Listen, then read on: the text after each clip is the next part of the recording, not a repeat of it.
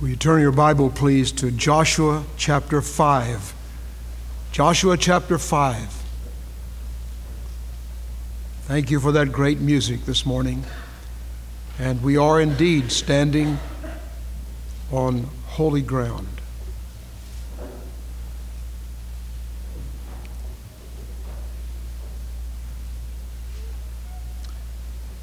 Beginning in verse 11, Joshua chapter 5, beginning in verse 11. And they did eat of the old corn of the land on the morrow, after the Passover, unleavened cakes and parched corn in the selfsame day. And the manna ceased on the morrow after they had eaten of the old corn of the land. Neither had the children of Israel manna any more, but they did eat of the fruit of the land of Canaan that year. And it came to pass, when Joshua was by Jericho, he lifted up his eyes and looked, and behold, there stood a man over against him with his sword drawn in the hand. And Joshua went unto him and said unto him, Art thou for us, or for our adversaries? And he said, Nay, but as captain of the host of the Lord am I come. And Joshua fell on his face to the earth, and did worship, and saith unto him, What saith my Lord unto his servant?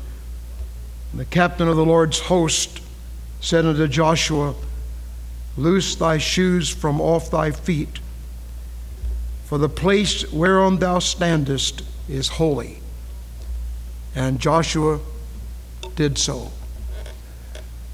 When I went to Wesley Chapel in London, and I stood in the place where John Wesley had preached the Word of God, before I went into that pulpit, I took my shoes from my feet, for I realized I was standing on holy ground. And today we stand on holy ground as we approach what God said to Joshua. Remember that for 40 years, the Jews had been in the land of the wilderness. They had wandered and wandered and wandered because of their faith failure at Kadesh Barnea. All that generation of faith failures died and were buried out in the wilderness. And Joshua and Caleb led the people of God down to the edge of the Jordan. And God said, when you go into the Jordan at flood tide, the waters will recede. You'll go across on dry land. And they did so. And in the middle of the Jordan, God said, you pick up 12 stones and take them to the other side and erect a monument.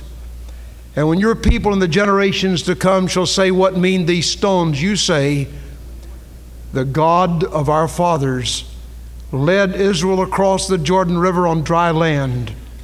And this is a monument to that wonderful miracle. And then Joshua stood over by Jericho. Jericho was the first city in the land of Canaan that was to be conquered. And the angel of the Lord appeared to Joshua.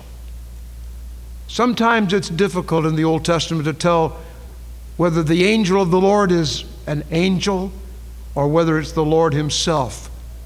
There are theophanies in the Scripture.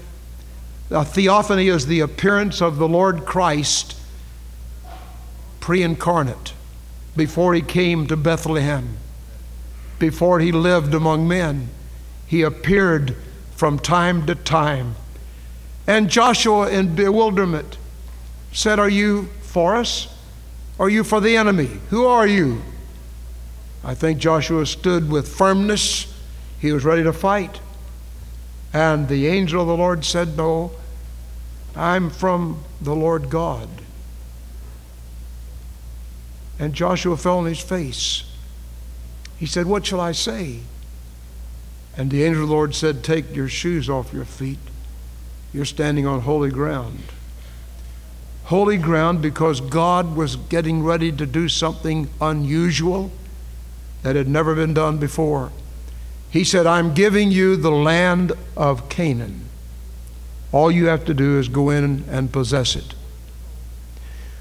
40 years ago, I gave you this land, and you sent some spies in, and you came back and said they have walled cities, and we're like grasshoppers in their sight, they're giants, and you had faith failure. I'm come to give it to you again. Now you'll have to go in and take it. Before, you could have had it without firing a shot. Now you go conquer the land. And Joshua knew he stood on holy ground. This is the same type of experience that Moses had. If you turn your Bible to Exodus chapter 3, beginning with verse 2. And the angel of the Lord appeared unto him in a flame of fire out of the midst of a bush. And he looked, and behold, the bush burned with fire, and the bush was not consumed. And Moses said, I will now turn aside and see this great sight, why the bush is not burned. And when the Lord saw that he turned aside to see, God called unto him out of the midst of the bush and said, Moses, Moses. And he said, Here am I. And he said, Draw not nigh hither. Put off thy shoes from off thy feet, for the place whereon thou standest is holy ground. Moreover, he said, I am the God of thy father, the God of Abraham, the God of Isaac, the God of Jacob. And Moses hid his face, for he was afraid to look upon God. And the Lord said, I have surely seen the affliction of my people which are in Egypt. I've heard their cry by reason of their taskmasters. I know their sorrow. I'm come down to deliver them out of the hand of Egypt. And Moses, I'm assigning you the task. When God gets ready to assign a task, he does an unusual thing. With Moses, it was a burning bush. Moses didn't understand, and God said, I've heard the cry of my people. I'm sending you to do something about it. I want you to lead my people out of their Egyptian bondage. Years later, Joshua,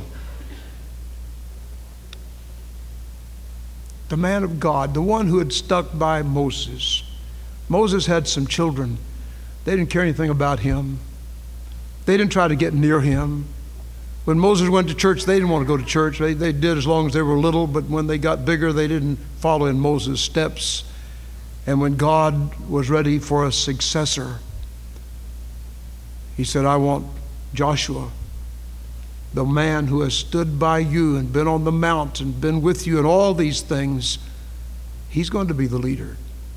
Joshua, the son of Nun, became that leader. And Joshua said to the people, sanctify yourselves, for tomorrow the Lord will do wonders among you. And then Joshua had this experience with the angel of the Lord. And the angel of the Lord, the captain of the hosts of God, said, take your shoes off your feet, Joshua. I'm giving you an important assignment. I want you to go in and take this land. Now, there are holy times in our lives. The Bible speaks of many holy things that occur. And sometimes we've lost the fear of God today, sometimes in the church. We just stand around and gab and gossip and talk about the things of the world. It's amazing what people talk about. We run and race. We do all kinds of things. And even when the organ starts playing, we still keep on talking. We forget we're in a holy place. This is none other but the house of God. This is God's holy place. And you are God's sanctuary. You are God's temple. God wants to do something great through you. And when I think of the holy places in the Bible, I think of the cross. The angel of the Lord of hosts was none other than Jesus. And Jesus, looking down the corridor of the years, looked to a place on Golgotha's hill where he, the Son of God, would die on an old rugged cross for my sins and your sins. There was none other good enough to pay the price for sin. He only could unlock the door of heaven and let us in. Alas, and did my Savior bleed, and did my sovereign die? Would he devote his sacred head for such a worm as I? But drops of grief can ne'er repay the debt of love I owe. Here, Lord, I give myself away. 'Tis all that I can do. Jesus, the Son of God, died on an old rugged cross. And listen, when that's being talked about, when that's being embolized, when that's being symbolized, when that's being preached, it's a holy time. When Jesus died that day at Calvary, the Bible says the sun hid its face, and God turned his back because he could not stand to look on sin. And Jesus cried out, my God, why hast thou forsaken me? And in that moment, God the Son was forsaken by God the Father for the first time in all of eternity. And Jesus tasted hell for you and me. What is hell? We talk about the burning fires of hell, the torments of hell, and all that's true. But the worst part of hell is separation from God. No one in this room has ever experienced hell. You may say, well, all the hell we'll ever have is right here on the earth. That's a lie. No one has ever experienced hell until you go there. Hell is the absence of God. Hell is the separation from God. You haven't been separated from God. You may live like it. You may talk like it. You may walk like it. But you still have God's air. You still have God's sunshine. You still have God's rain. You still have a home to live in. You still have food to eat. You still have love. You still have a wife or a husband or children. In hell, you'll not have any of that. The chief emotion of hell is hate. And God hated sin. He hated sin. And he turned his back on it. And one day, if you go to hell, God will turn his back on you. And forever, you'll be separated from God and love and home and heaven and eternity. You'll be forever in the insane asylum of the nations, hell. And when we talk about it, that's holy ground, because it's an awful, awful thing to go there. I talked to somebody this week about hell. They said, oh, well, I'll take my chances. All my friends will be there. I said, sir, you'll not have any friends in hell. They all hate you.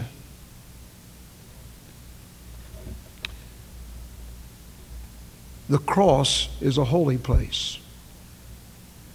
And when we come face to face with the cross of Christ, as it were, we need to take our shoes from our feet. We stand on holy ground. Mercy there was great and grace was free. Pardon there was multiplied to me. There my burdened soul found liberty at Calvary. There's another holy place. That's at the altar of marriage. You know, marriage is a holy thing.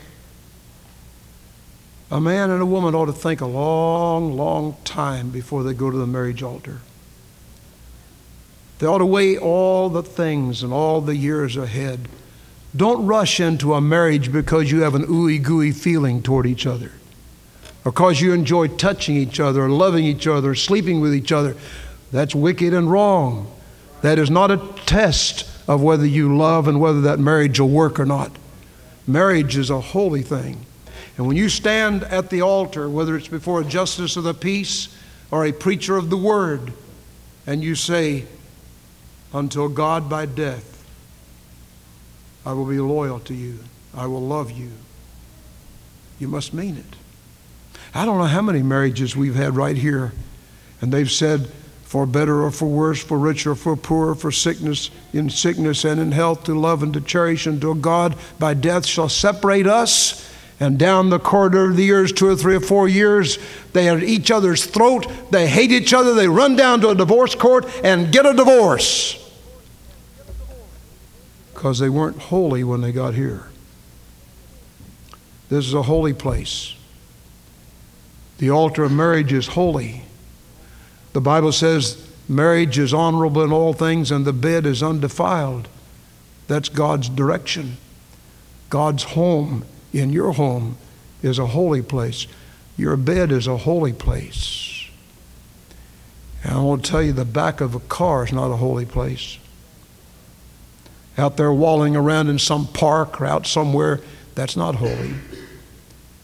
Just ooey gooey giving yourselves to each other, that's not holy. That's unholy. That's wicked. God said that's wrong.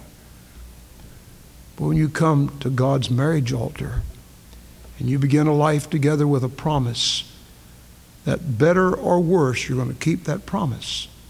And you're going to keep on keeping on until God calls you home. That's holy.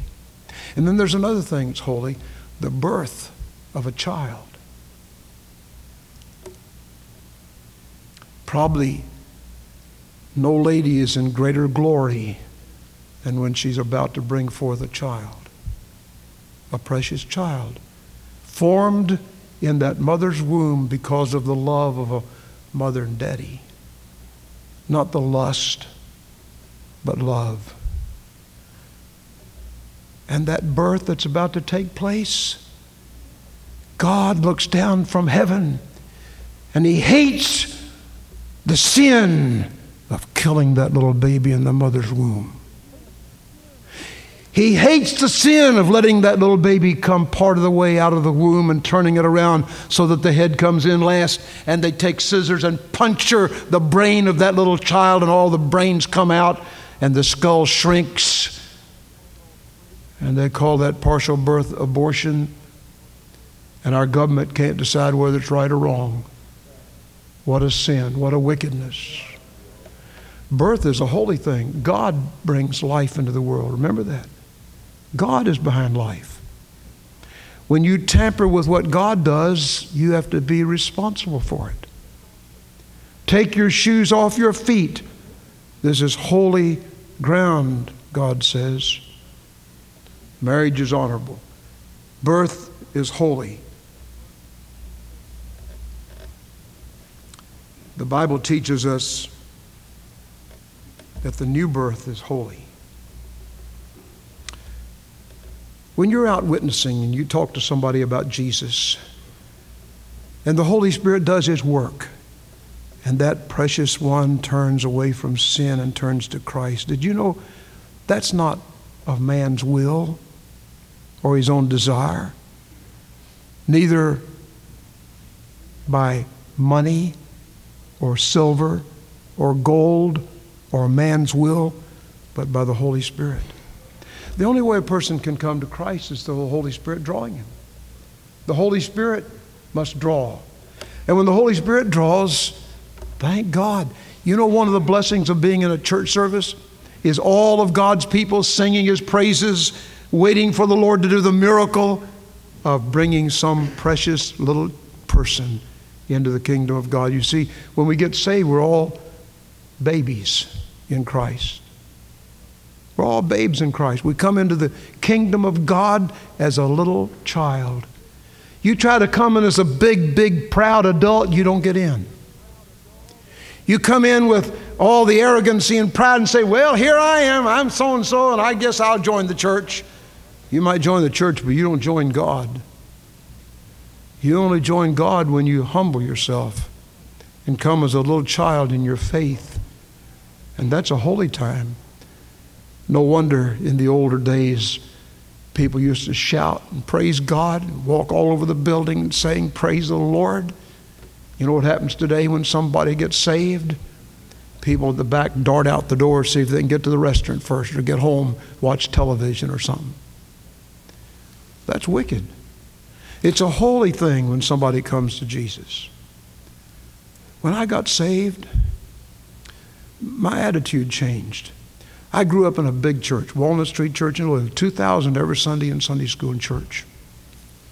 And when church was over, I don't know whether a bunch of them ran out the door or not, but I know that line went clear back to 3rd Street. People stood on the street outside, tried to get in line to come and shake hands with those that got saved. God's people need to do that. That's a holy time. There's another holy time. It's a holy time when God sends His angel to take us to heaven. Some of you have had the experience of standing by and seeing a loved one go down into the valley. Their breath gets less, and then they're gone. And their tears, it hurts. Even though you know God's will is wise and best, it still hurts. And it's a holy time. Some of you know this. 1993, my mother went to heaven. Some of our people were there with me. And as she started to go to heaven, we started singing. And as she went into her last breath, we were singing, we are marching to Zion. Come we that love the Lord, and let our joys be known. Join in a song with new accord, sweet accord, and thus surround the throne. She went from songs here to songs there. A holy time. Then we prayed. We called the undertaker. Some people go out of the room. I didn't want to do that. I tenderly and lovingly picked my mother up and put her in that little place where they took her over to the funeral home. I felt a holiness. I got in the wagon that took her and went over to the funeral home and went back where they embalmed people, and I said, this is my mother. She's a holy woman. Don't you laugh and don't you make jokes in this place. There are some holy things in our lives. I want to tell you, in this room this morning, everyone here is holy. God said, set yourself apart to the Lord. You're His. You don't giggle and laugh and make jokes over the comely parts or the uncomely parts of your body. You say, praise God, He made me like I am. The angel of the Lord is watching. He's here today. He's saying to Glendale Baptist Church and every person within the sound of my voice, put your shoes off your feet. You're standing on holy ground. What will you do with this Jesus who is called the Christ? Will you receive Him? Moses, what will you do with what I'm telling you to do to lead the children of Israel of Egypt? Moses said, I'll do it. Joshua, what are you going to do with what I've told you to lead?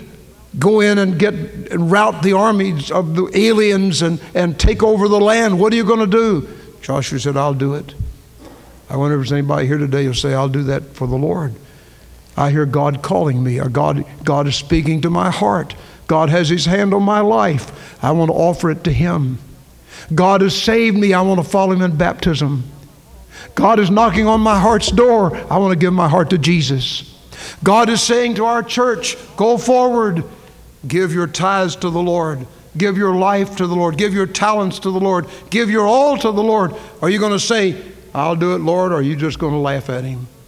Are you going to take spiritually the shoes off your feet and say, I'm standing on holy ground. I'll do it, Lord. Will you? Jesus paid it all. All to Him I owe. Sin left a crimson stain, but Jesus washed it white as snow. May we pray. Our Father, we thank You that we stand on holy ground today. And we pray that someone here in this auditorium or those who listen by radio will turn away from self and the toys of life and the sins that have so easily beset us and turn to Jesus. And let the Lord Christ be our King, our Lord, our boss, our director, our constant companion, our Savior, until one day He says, well done, come on home. Have Thy way in Jesus' name. Amen. Let's stand, please. What's the name of our song? 154. Jesus is tenderly calling you home. Will you come to Him today while we sing, while we wait, while we pray? Will you let Jesus have His way in your life? God help you to do it.